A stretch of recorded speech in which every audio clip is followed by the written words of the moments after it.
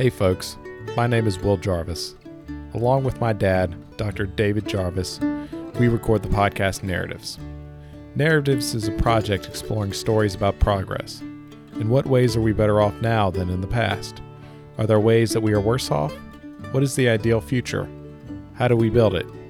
Join us as we explore these questions with some of the brightest minds in the world.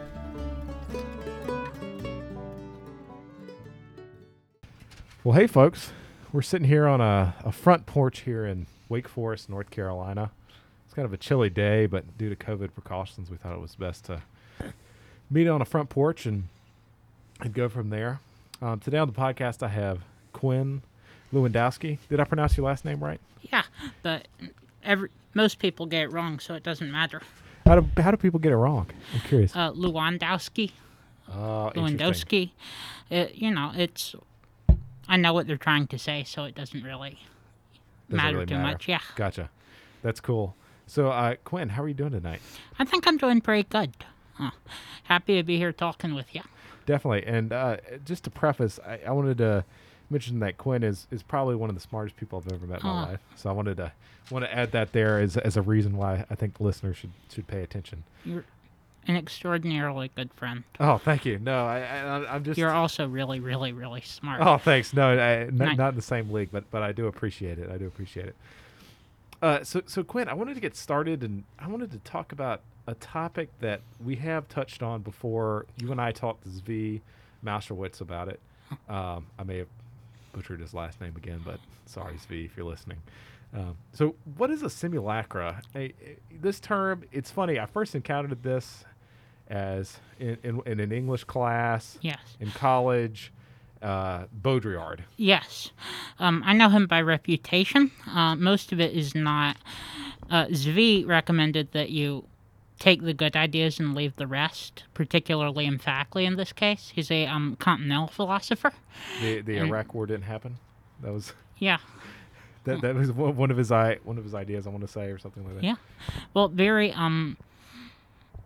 from the continental school, so there's a whole cluster of qualities that you see. There's less of an emphasis on clarity, and there's less of an emphasis on precision. And before we dive into that, so there are two schools of philosophy. Yes. In the West. There's continental philosophy and there's analytic philosophy. Yes. And so analytic philosophy, we tend to think of England, I suppose, and the United States, and then continental philosophy on the continent, as one would imagine.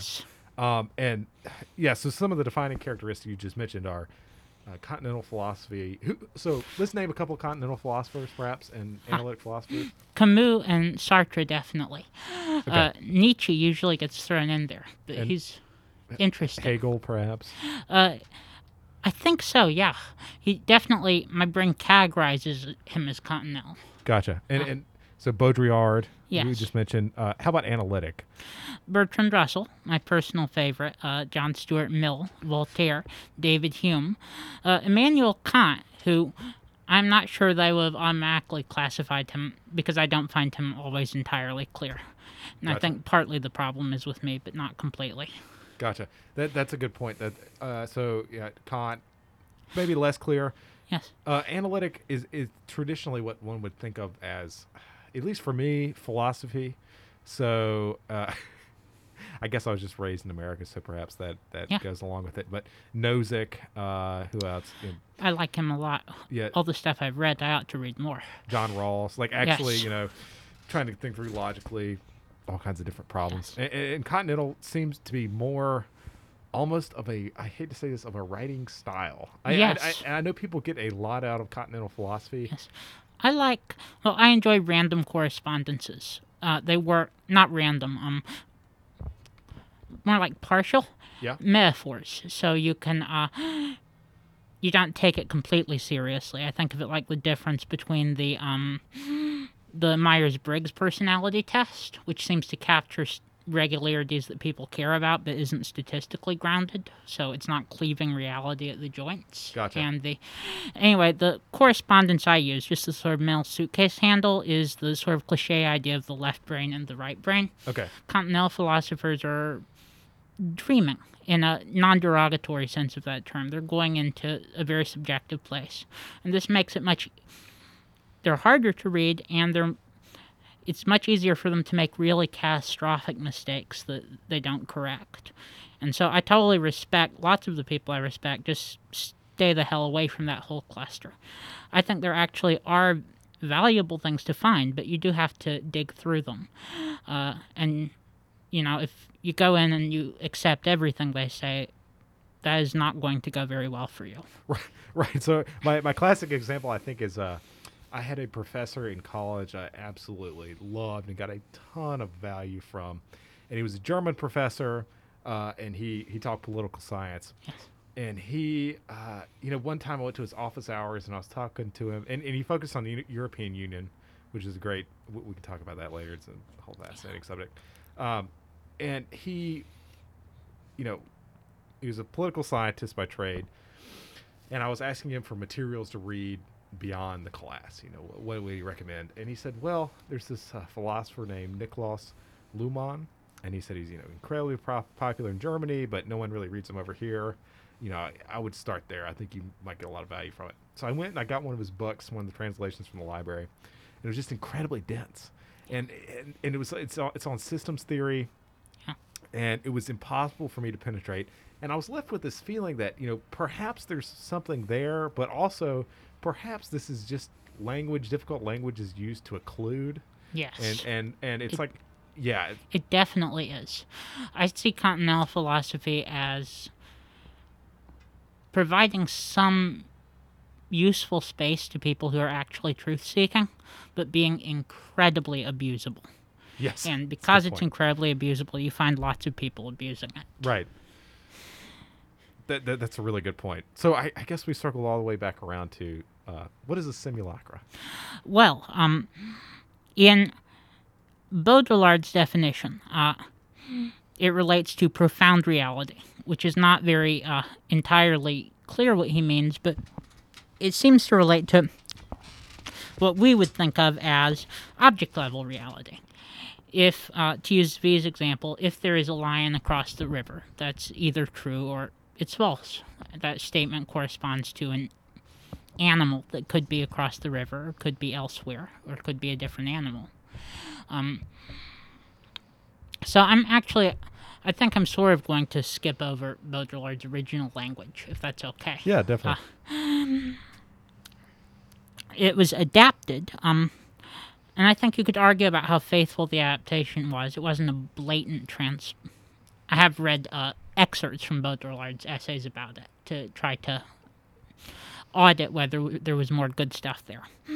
But basically, it's a way of looking at symbols and language and their relationship to reality. When Zvi was on here, he focused his definition on motivations, which I can't really fault. I've tended to go at more in terms of its structural relationship to reality. Okay. Like, there's the object-level reality. There's the world out there. Then there are the words that we would use to communicate about this. I remember when I was a child, this was my model of language. When I was very small, I didn't understand lying for a while. So you said things because they were true. Then Gotcha. Being true, combined with you wanting other people to know that they were true, was the motivation for saying them. So how could you say something that was false? Right. Where would you even start? It was like those old proofs that nothing heavier than air could fly. And Gotcha. Those were level 2. I round off to lying, but it's really making statements with indifference to the truth. So if you can pick pretty much any politician, I think, and you'll almost certainly, with a couple of exceptions, both of which, to my knowledge, are dead. The fact that they say something is not a reason to think that it's true. It doesn't really bear on the question very much. They might be embarrassed to be caught out in a lie, but if there was no way to verify it, so embarrassment wasn't an issue. They're not intrinsically motivated to tell you things that correlate with the truth. Gotcha. And it's interesting to think about where that motivation comes from. It certainly has a moralizing tinge a lot of the times when we talk about it, but I think for us to get to morality, there has to be some structure underneath there. It was pointed out to me once that lying is very computationally expensive because you need your mental map of the world. Right. And you need your map of someone else's map. And you need your record of their divergences between what they believe the world is like and your map of what you believe the world is like. And you need to track that so that you don't give away that the world is like the way you believe it's like. Gotcha. And it's sort of an ongoing computational drain as long as you interact with them and you don't want them to find out. Right.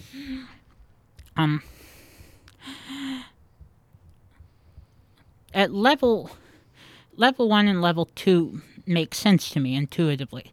The reason I'm so fascinated by this, the place where it really gets interesting is level 3. And level 3 is a statement that everyone knows is a lie, or everyone knows is not true. But where that isn't common knowledge, where not everyone knows that everyone knows, and so it's not really out in the open. Gotcha. It's not uniformly understood. So, could you give an example of this? Because as V talked about, the 4 levels. Yes. And, I've gotten some feedback. It's like, well, it was really interesting, but it was perhaps like not broken down enough to be super understandable. And it's a complex thing, right? After the financial crisis, there was a politician who said in public that the fundamentals of our economy were strong. And he was embarrassed by that. It was bad for him. Because the fundamentals of our economy were not strong, apparently. So he's like the Federal Reserve chairman, I assume it was Ben Bernanke. He might not have been, but he's trying to instill confidence. Yeah. So people don't go take all their money out of the banks and everything collapses. I think it was John McCain. John McCain? You can edit that out if you... Interesting. No. That's cool. But he said, I think he wasn't expecting people to go, wait, what are the fundamentals of our economy? Are they strong? Gotcha. He was operating at level 3, and the reason we can tell it was 3 and not 4 is that it was bad for him when it came out that it wasn't true. I mean, not even when it came out that it wasn't true, but people pointed out that it wasn't true, and that was embarrassing for him. It was a way to score points against. And so, I mean, I could be misdiagnosing any given particular example. Gotcha. But a lot of the times with level 3, it's where people stop really paying attention to, does the statement correspond to reality? I might just be lacking the skill to interpret it, but most things most politicians say seem very information light. They don't seem like an honest attempt to explain how they're thinking, both how they're modeling the world and what principles they use to act. I don't have the sense that I have with Bertrand Russell or David Friedman or Scott Alexander, or that I've seen the heuristics they're actually using to make decisions. Right. And pointing this out does not, it seems like this is sort of generally known.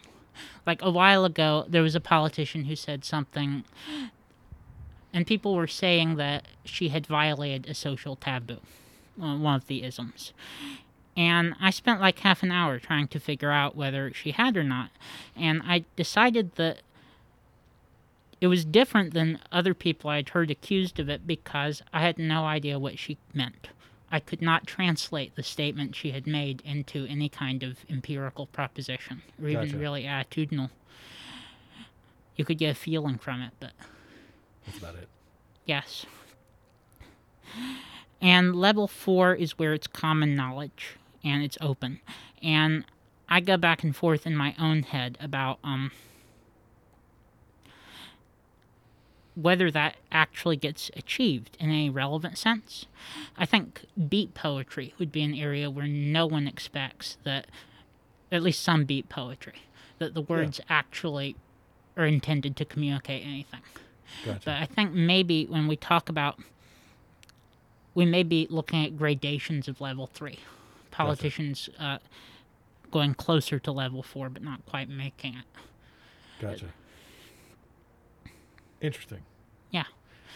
I don't, I have trouble intuitively understanding why common knowledge is so powerful, that everyone knows that everyone knows that everyone knows.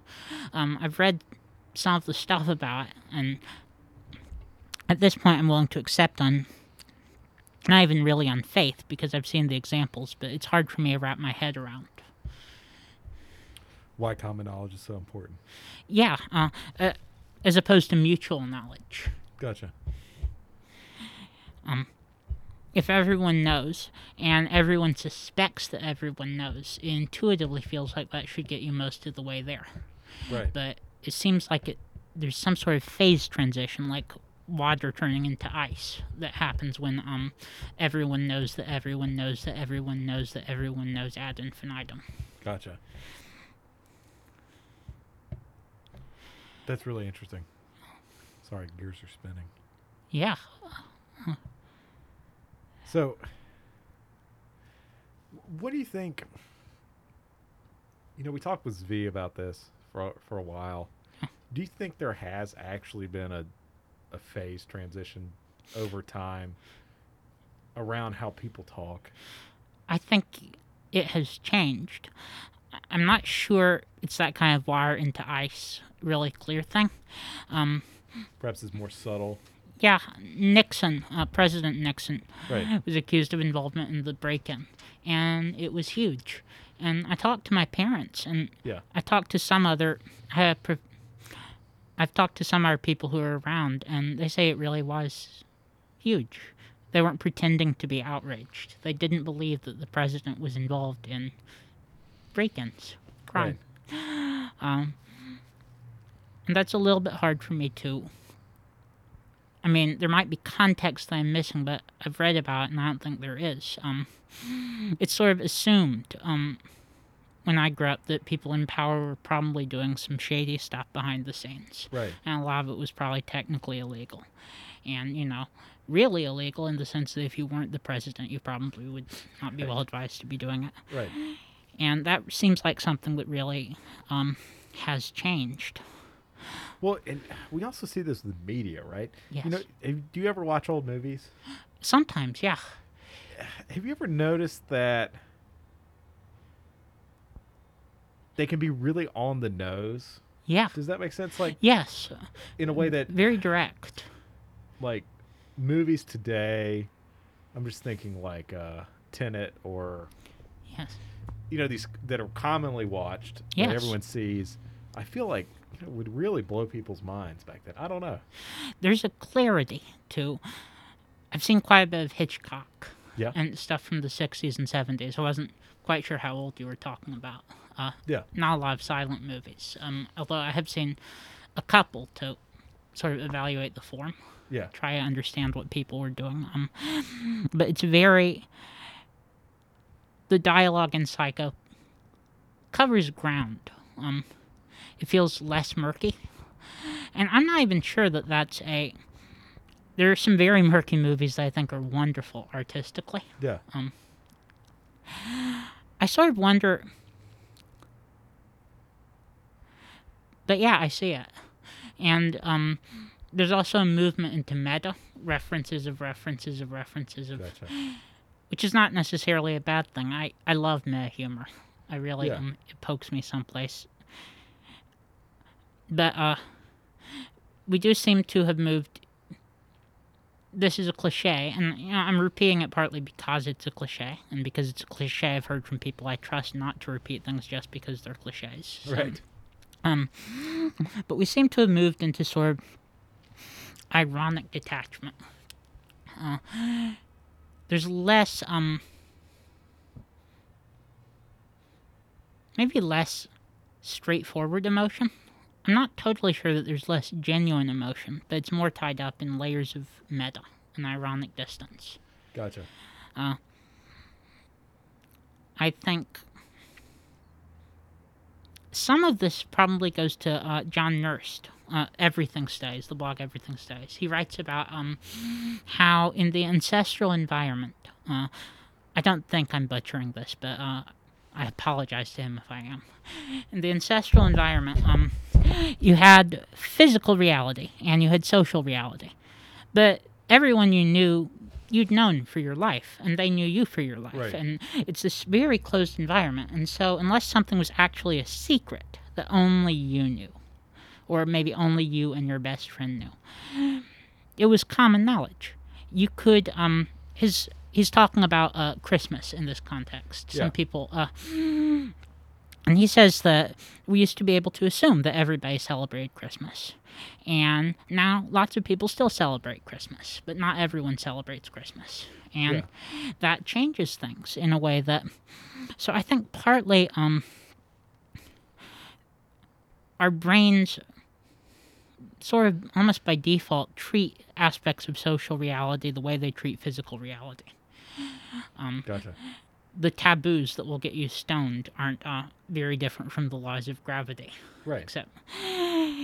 And increasingly, we're in a multicultural society. And we're encountering people who don't take those things for granted. Right. And this is fascinating. I mean, we have a lot to learn from it. But it's also really disquieting for a lot of people. Right. And I think, I don't know. I've got two thoughts there. Yeah. One thought. So I live kind of between two worlds a little bit. So, I'm from deeply rural eastern North Carolina. Yeah. And I went to the University of North Carolina, Chapel Hill. And now I'm kind of been transformed into, culturally into this other social class, right? Yeah.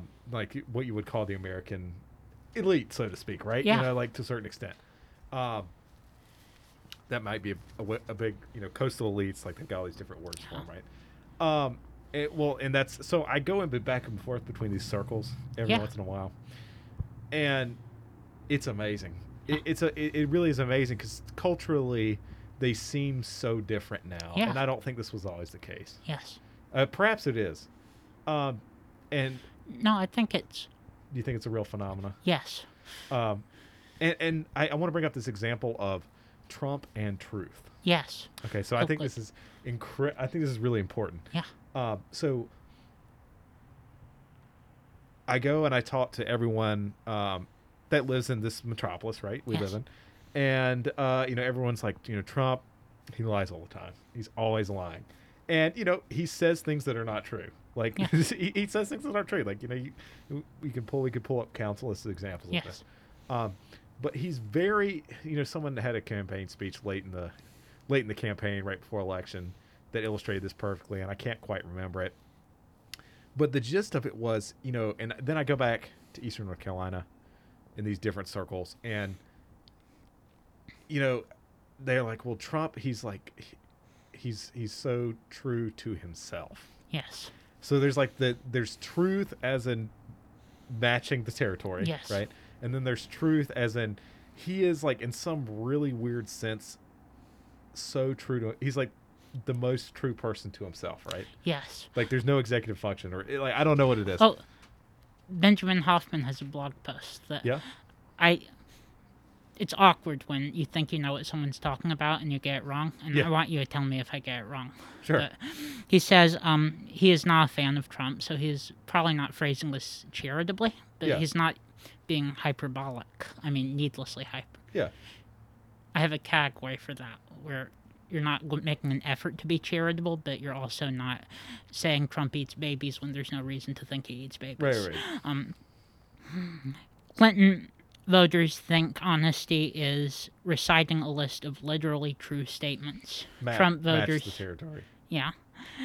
He calls that the perjury standard. Trump voters think honesty is poor impulse control because they don't trust that you would actually recite the true statements if you have the chance to think about it. Right. And I'm not sure I blame them for that. I mean, if you actually go sentence by sentence, they're not meeting that standard. I mean, I worry that I harp on that too much and I'm irritating everyone, but the last politician I know of to actually meet either the literal accuracy or the good faith communication thing, the way that I would look for someone to do it if they were someone I would have a beer with, right, was Bertrand Russell, and he never got elected. Right. They called him. His donors called him into the back room early in his campaign and asked if it was true that he didn't go to church, and he said, "Yeah, that's true." This was, I think, in the 30s. Yeah, sounds about right. Right. Definitely well before the 50s, and they asked if he would be willing to start. And, well, no, that would be dishonest. And, I really don't mean that to be a Christian, non-Christian thing. Yeah. It's about not, that would be dishonest, so I'm not going to do it. Right. And that is something you would see in a comedy today. I mean, it's not in the hypothesis space. Right. It's not, it isn't just that they're trying to meet that standard or failing, or pretending to try and meet that standard and subtly not doing it. Right. We don't have that standard on, and I doubt Russell was typical for the time, but yeah. That's really interesting. I also wanted to, the second point I wanted to cover was, have you heard of Jim Flynn? You know the philosopher Jim Flynn? He has this idea that we're just getting better abstraction capability. Yes. And so, like, because more of the things we do are abstract, like, it's just, like, something we're getting more used to and more used to. Do you think that plays into it, like, increasing abstraction levels throughout our society and in everything we do? I think so, yeah. I mean, Marx had this complaint, right? Like, yes. There's, like, this abstraction from used to be the guy who made the violin, and now you make one part of it or something. Alienation from this labor, idea. Which I think is a real... Not a fan of Marx, but I think that's a real psychological effect. Probably one and of he his gets best credit ideas. for it. Yeah. Probably that one, but yeah. Yeah, it really feels like that's onto something. Increasing abstraction, increasing symbolic manipulation. And the other half of it in the Simulacra model is that at levels 3, and particularly 4, you're not looking at the physical world at all. So, COVID is the best example I hope we will have in our lifetimes of something that, you can't talk to it. You can't persuade it. It is totally, totally immune to any kind of social manipulation. It's just ground level reality. Right. Which doesn't mean that people aren't doing the social manipulation on top of that. So,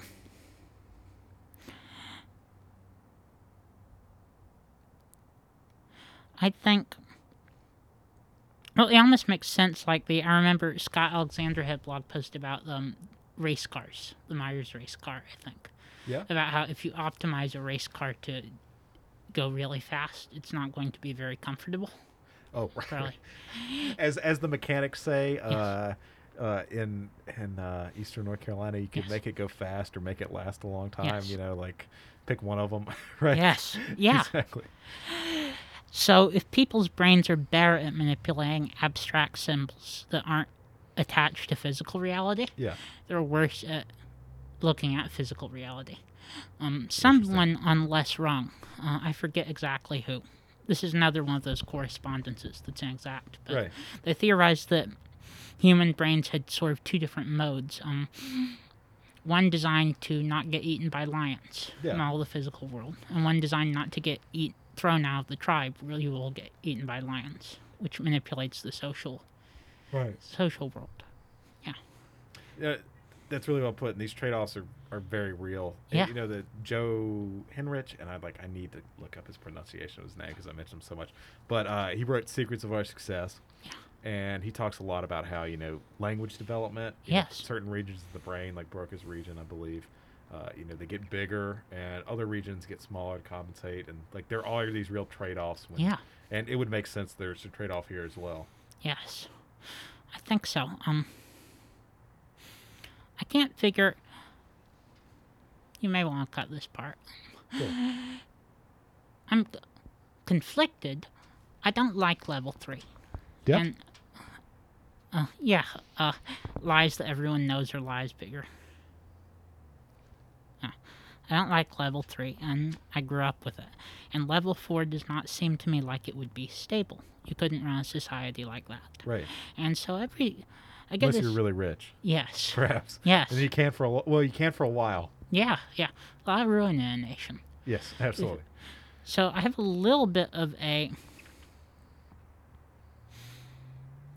lot of the... I think accelerationism is a failure mode I see a lot of smart people falling into, and it almost never works. Yeah. But I am kind of a little bit, let's, Lenin, let's make things worse so that people will be motivated to make them better. But if level 4 wouldn't be stable, it might be better to accelerate it. But I have a meta-level heuristic warning me that that's a very hazardous train of thought. I think people tend to overrate how much people put up. Like they underrate how much people will put up with. Yes. In that sense, right? So like, yes, we will push to failure so that we can start again, right? Like, yes. But like, what's the saying? The market will stay solvent. Yes. Market will stay rational longer than you can stay solvent. Yes. I think that's a real effect. Yes. I even had I had a concept. I had this idea that we think, last I heard we didn't have it nailed down, but we think that you empathize with other people by telling your brain to emulate theirs. You take yourself as a jumping off point and you modify it. And so I was calling it nudge theory, but that turned out to be something else called nudge theory. Yes. Took that already, sorry. So I think I'm going to call it shove theory or something.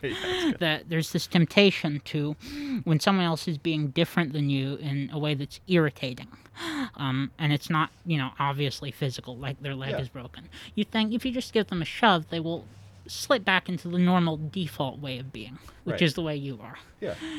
And, we can see why that would be tempting out of proportion to it actually working. Right. So I think that's probably part of it. That you imagine you give the system a good hard shock, other people will start to see things the way you see things. Right. And, which is also...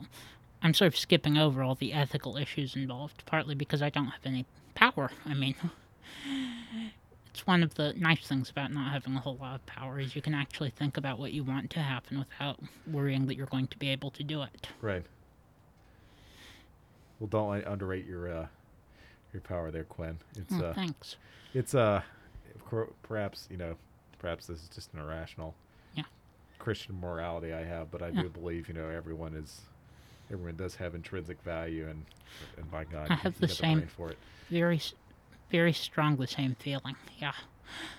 Except like maybe literally brain dead people. Yeah, perhaps. I always list the exceptions so I can sincerely say the. Yes. But. No doubt. Yes, I definitely see what you're saying. It's interesting, right? Things that, and I look back at things that have actually gotten, let's say, our act together. Let's just say the U.S. here. The U.S. Okay, well,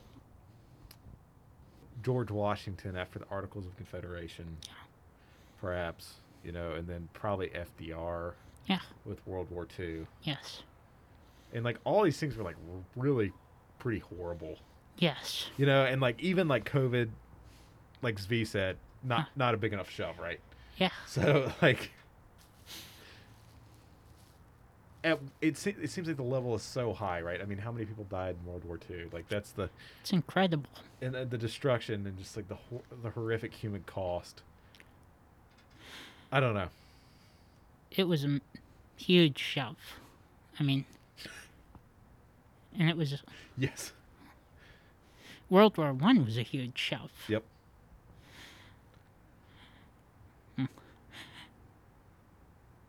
Which was...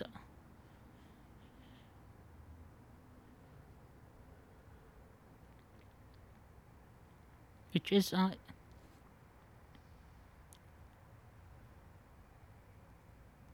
certainly hope not to see that again. Yeah. But, humans get in this weird... We get these weird, inadequate equilibrium, so to speak, where, these horrible, horrible, horrible things can happen. And, you and I, you helped me with this. I wrote a piece, and it detailed a path forward for Uyghur persecution in Western China. Like, and part of that is my belief. I wonder how much of our current malaise is like people just not believing anything you can do anything. Yes. And I got a lot of pushback on the internet, some from Chinese bots, which must mean I'm on the right path, right? Yeah. But that it really is not possible, and that why would you ever try? That would be stupid. But my thought is like, man, like that seems to be the consensus views. Like, well, you can't really try. This is too difficult to do anything about, and then nothing gets done, and then it's self-fulfilling. There's also a pattern. I think it's a useful pattern some of the time, but almost every time I notice it, you propose doing something. Right. But your proposal has a flaw. I don't mean yours specifically, I mean in general. Yes, absolutely. And so you can't do anything, and we should stop trying. Right. And, that's not how we've accomplished practice. You go down a blind alley. Yeah. And it seems like there are people who... I can't figure out if their heuristic is if your proposal isn't literally perfect, you stop there, or if they're looking for a reason to stop there. But there's a very strong...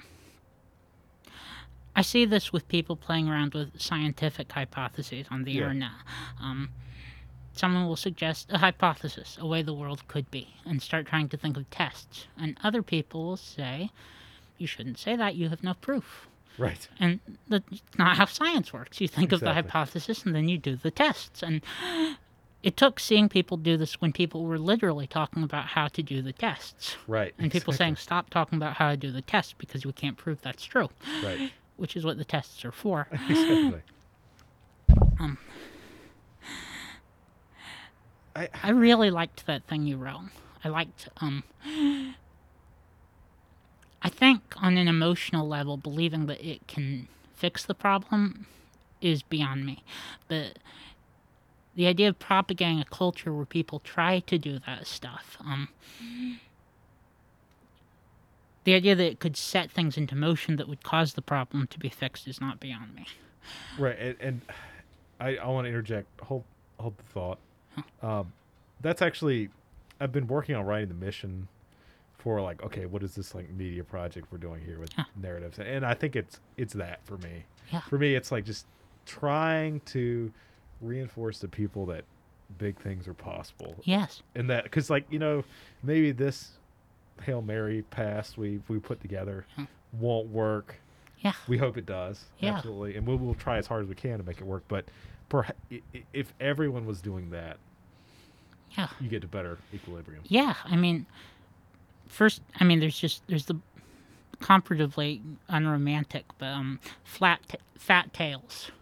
Right. That lots of things are worth doing, even if they probably won't work. And there's this almost virtue ethic sense of, if you try to do things, you'll become the kind of person who does things, and eventually some of those things will succeed. Right, exactly. And there's this weird statistical, and we're both in the rationalist community, you could say. So like, it's this is a weird thing for me to say, but it's almost like a lot of these problems can't be looked at exactly in statistical terms. And like, so I was talking to my friend Eric. We worked on the startup together. It's been like 4 years, and it was like this crazy, hard journey.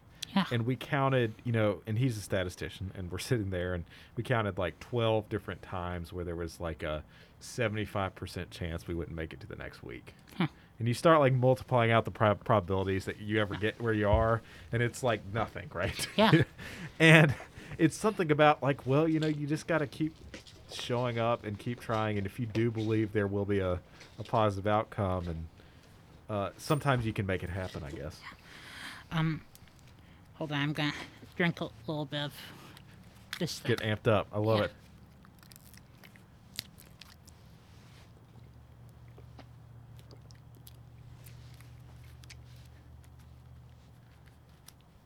and back on without breathing. I love it. That's awesome.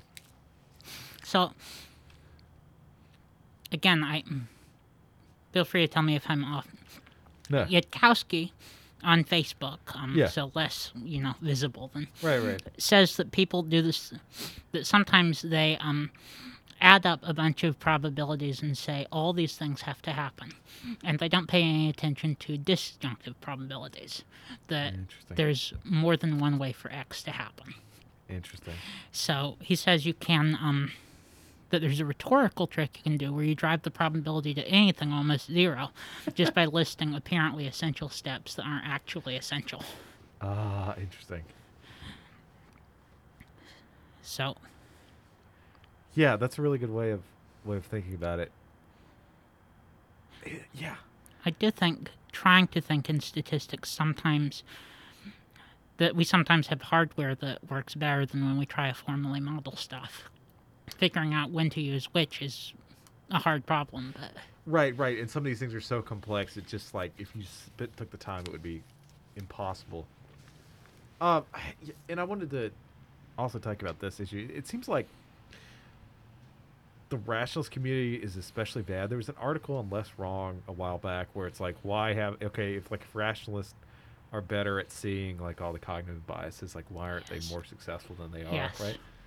And I wonder if some of this like plays into that, right? Yes. I think so. I think this, and we may be thinking of the same article. Scott has an article where he says that, and he says that most humans are actually pretty optimal at getting the things they really care about, which are things like status. So he says we can expect efficient charity to be able to make big improvements because most charity isn't really about altruism. So people trying to clear up cognitive biases will find a ton there. But we shouldn't expect rationalists to necessarily very strongly outperform people in high competition areas where people are actually trying to do the thing. Interesting. This kind of ties into the secret of our success stuff. I mean, cultural evolution. I think a lot of people aren't modeling explicitly, but they still learn to do the thing. Right. Which I think is, I guess I have the sense that was really depressing for people who were in the rationalist movement before I was, but when I came in, it was kind of already known, so it's hard to really feel it as a loss. Right. That's a good point. That's a really good point. Do you remember the Peter Thiel talk I sent you? Yeah. With with Reagan's speechwriter. Who was Peter Robinson? I remember the talk. I may not have all the details. Okay, there's this one line that I remember, this one anecdote, where it's like, well, if you go to a modern rationalist meetup, and you come out of the meetup and you're thinking, oh, like, man, I'm really a rational person, and like I can do all these things in the world. You've somehow gotten the wrong message. Yes. Just like if you go to a evangelical Bible study and you come out, you're like, wow, I have no sin and I'm a great person. You've like somehow gotten the wrong message. Yes. There's this pattern where there's a group that's dedicated to doing X, and the movement sort of. I think Chapman touches on this with geeks, mops, and sociopaths, or the Gervais principle. The group becomes sort of diluted, and it becomes more about the stuff that most groups are about, which are not bad things to be about. The in-group, out-group stuff. Yeah. But it does leave you out in the cold if you really cared about the original thing.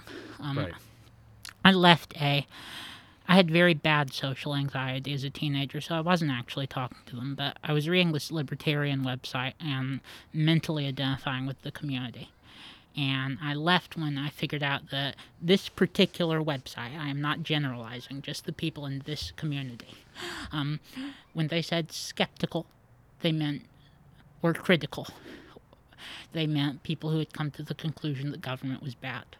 And it didn't matter how terrible the reasoning was. I mean, you can absolutely have terrible reasoning for a true conclusion. Right. And it wasn't just that they wanted people who agreed with them. It was that, you shouldn't say you're doing critical thought if your argument is terrible. Right. I mean, so there is, I guess that was a free association on my part, or part of one, just groups claiming to be about one thing, and sort of not even, it bugged me that they were using the word.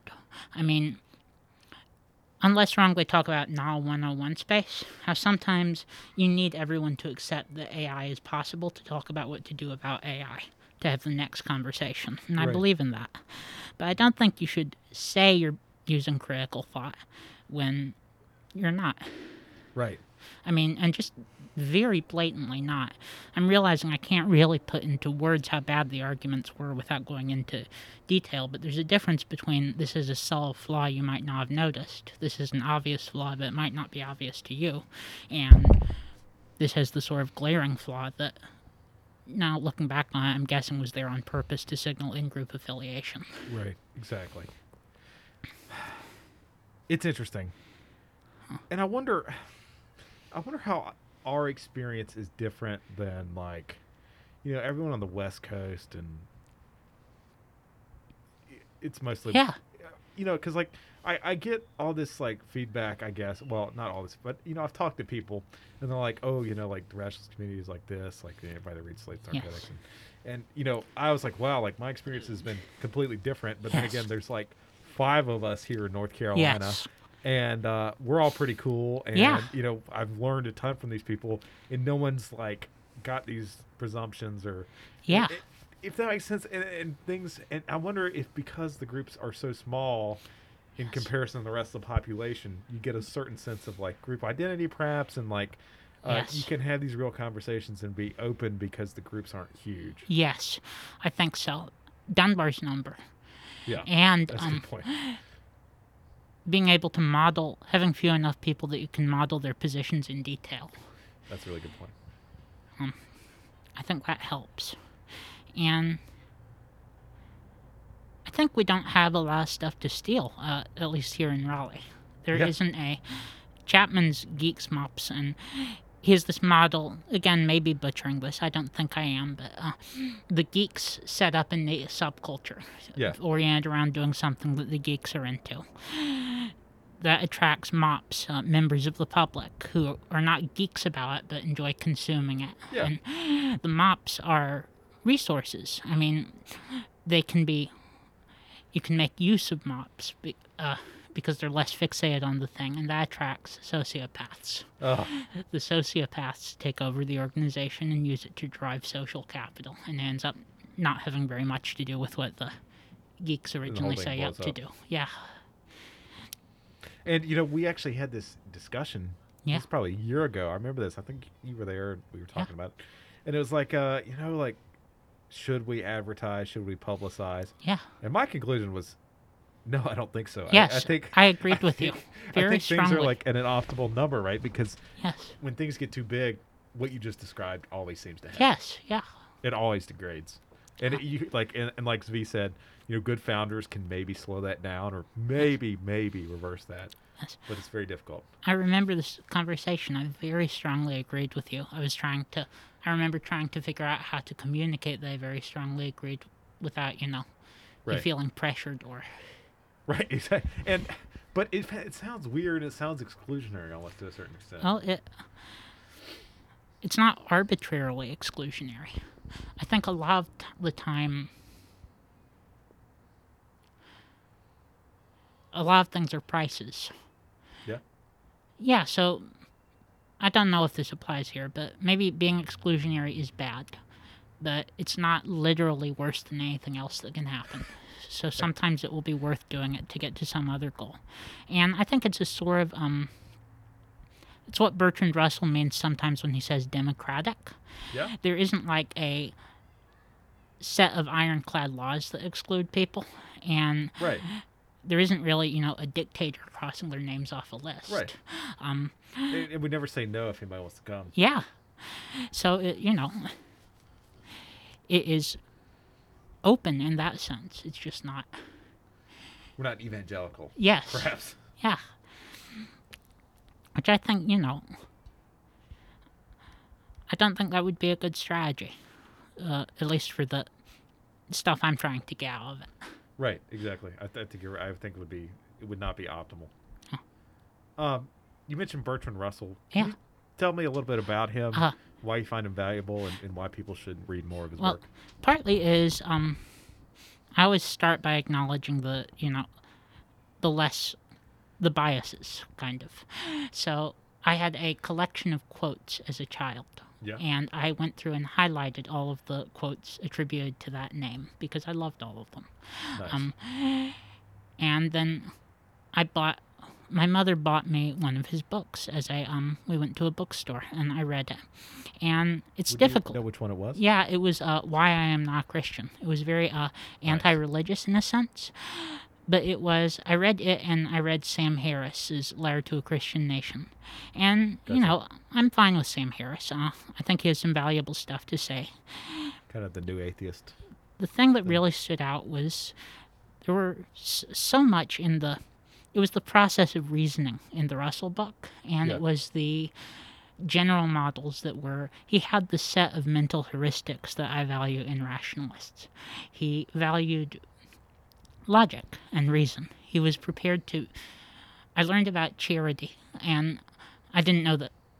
that's Scott's word for it. I don't think, exclusive to Scott, but I learned that he would often... And I learned how useful charity can be as persuasion. He did this trick. Zvi Mauschwitz does this trick, too, I've been noticing, where...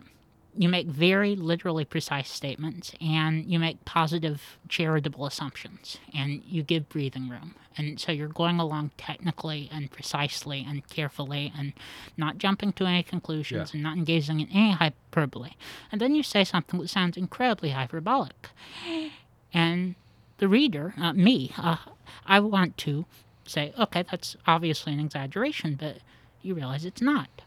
It's not. It's literally true. Right. Svia's stuff about our handling of the coronavirus is because what's actually happened is terrible. I mean, and it's I don't really have a good... Our handling of it has been incredibly inept, in the literal sense of incredibly. So if you just tell people what it is, I think what I had was a system that categorized any sufficiently extreme statements as hyperbole. And Russell could get in behind that because he was so obviously not being hyperbolic. Right. And Scott Alexander does this too. I don't want to make it sound more malicious than it is.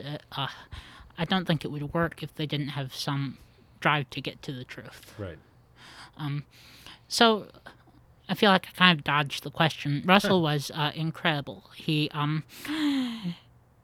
made very important discoveries in philosophy of mathematics, which I'm mostly not very educated about relative to his other stuff. He attempted to ground mathematics in formal logic, which is more difficult than it sounds. He published a 200-page logical proof that I think it was 1 and 1 is 2. It might have been 2 and 2 is 4. Gotcha. But he managed to get into formal logic, but it didn't. He was politically active, and he wrote essays such that even when I disagree with his points, I still find value in the logic. He actually commissioned what we know today as the peace sign as the symbol for his Committee for Nuclear Disarmament. He was incredibly extroverted, such that if you know anyone interested in the same sort of stuff as him, you Google it, and there's a connection there, which is nice. He was childhood friends with A.A. Milne, who wrote the Winnie the Pooh books, for instance. And, so he pops up in the strangest places. He also ran a progressive children's school. Really? For 16 years as the headmaster. He resembled Scott Alexander in that he was interested in literally everything, and he tried to integrate everything with everything else. Which I value, I really respect. As a schoolmaster, sorry to cut in. Yeah. Did he write anything about that? Was there some any learnings about education? I think he's written quite a bit, but I haven't read. I've read some parts of it. Gotcha. I gather that he was incredibly permissive. He has a early section where he says that you can't let children do literally whatever they want to do, because if you do that, the very small ones will eat pens. I think he was speaking kind of... Brian Kaplan, I think, just wrote a thing arguing for unschooling with math, because math is something you really need to think about a lot of stuff, and it's not fun to learn. Yeah. Russell wrote a lot about what the mainstream schools were like, and I actually think there's this weird dynamic with awful history. It seems like there's some historical images, Auschwitz, for instance, that get repeated again and again and again, and we fixate on. And then there are other things we do that they're viscerally terrible to read, and so nobody reads them. And I'm not saying that's a bad thing. I mean, it hurts. But, right. So I'm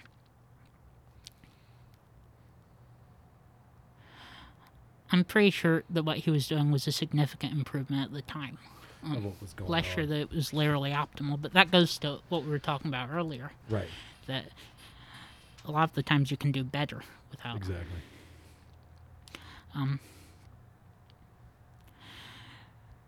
Which was,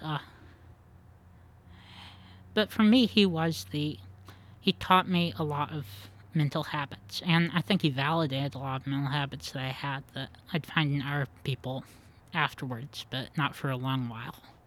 Very cool. What else? What's the most valuable piece of knowledge you've gotten from Bertrand Russell that would be valuable, you think, to most people to hear? Well, that's a tough question, I know. Yeah, it is. There are many levels to that question.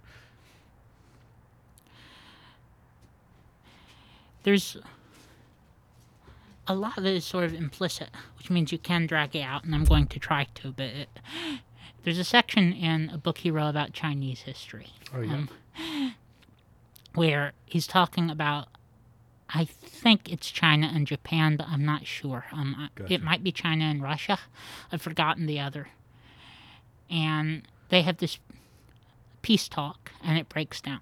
And this is happening in 1920. So we don't have video of it breaking down. Yeah. We don't have records. The Chinese say one thing, and I'm going to say the Japanese. The other people say something else. Yeah. And Russell says, well, we don't have any sort of direct evidence.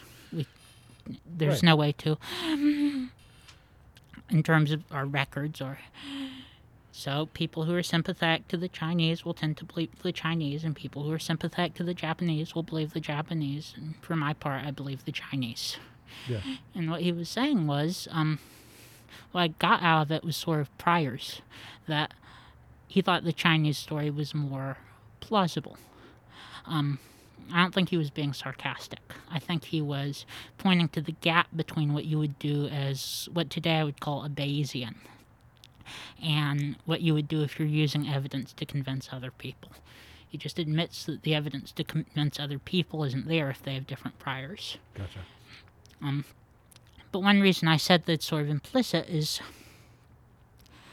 that when I say just that quote, it sounds like he's being sarcastic or Right. euphemistic. Or one of the things I noticed reading him, he has a reputation for being witty and sort of, people say the word sarcastic a lot, and I noticed that he almost never is in the technical sense of the word. He uses understatements. He uses biting turns of phrase, but he almost never does that thing where you say the opposite of. Almost everything he says is literally true and important and relevant. Yeah. It's just framed in a sardonic, biting sort of way. That's awesome. And I really appreciate that, because in text, being sarcastic can be very difficult. Yes. You know, like it's like on Twitter, you just come across poorly, and you know, there's some people I really respect on Twitter that are oftentimes sarcastic, and it's impossible for people to tell. Yeah. Or it's difficult, and I think it's a poor habit in written form. We are figuring out. I see people using a little bracket with sarcasm after it sometimes. That's great. It's culture. I mean, it's evolving. But Yeah. which is nice. That's cool. Huh. So what else about Bertrand Russell? Where would you recommend people start with Bertrand? Well, there is a very, very, very good chance that he has written about something that interests you. I don't mean one of the various things that interest you. I mean that if there's something that interests you and it existed at all in his own day, there is a very good chance that he has at least an essay about it and maybe a book. I have no idea how he wrote that much. I really don't. He wrote a introduction to the philosophy of mathematics during the 3 months he was in prison for protesting World War I. Really? Yeah. That's cool. But I think I might look at type his name and quotes into. I mean, I started with quotes from him in the book. Find a quote you like, and then read the thing it's from, because the thing it's from will be very good. And the quotes let you sample a lot of different things. And if they put ellipses in the quotes, the parts they're leaving out are probably pretty significant. Gotcha. When he was a young boy, he used to do this game with himself. He was very lonely and very isolated. He used to try to phrase a sentence to use as few words as possible while still communicating all of the information. Nice. And so he doesn't waste words. Very cool. That's important to keep in mind. Well, Quinn. Yeah. Thank you so much for coming on today. Thank you for having me. And we'll definitely have you on again. I would like that. Very cool. Well, thanks.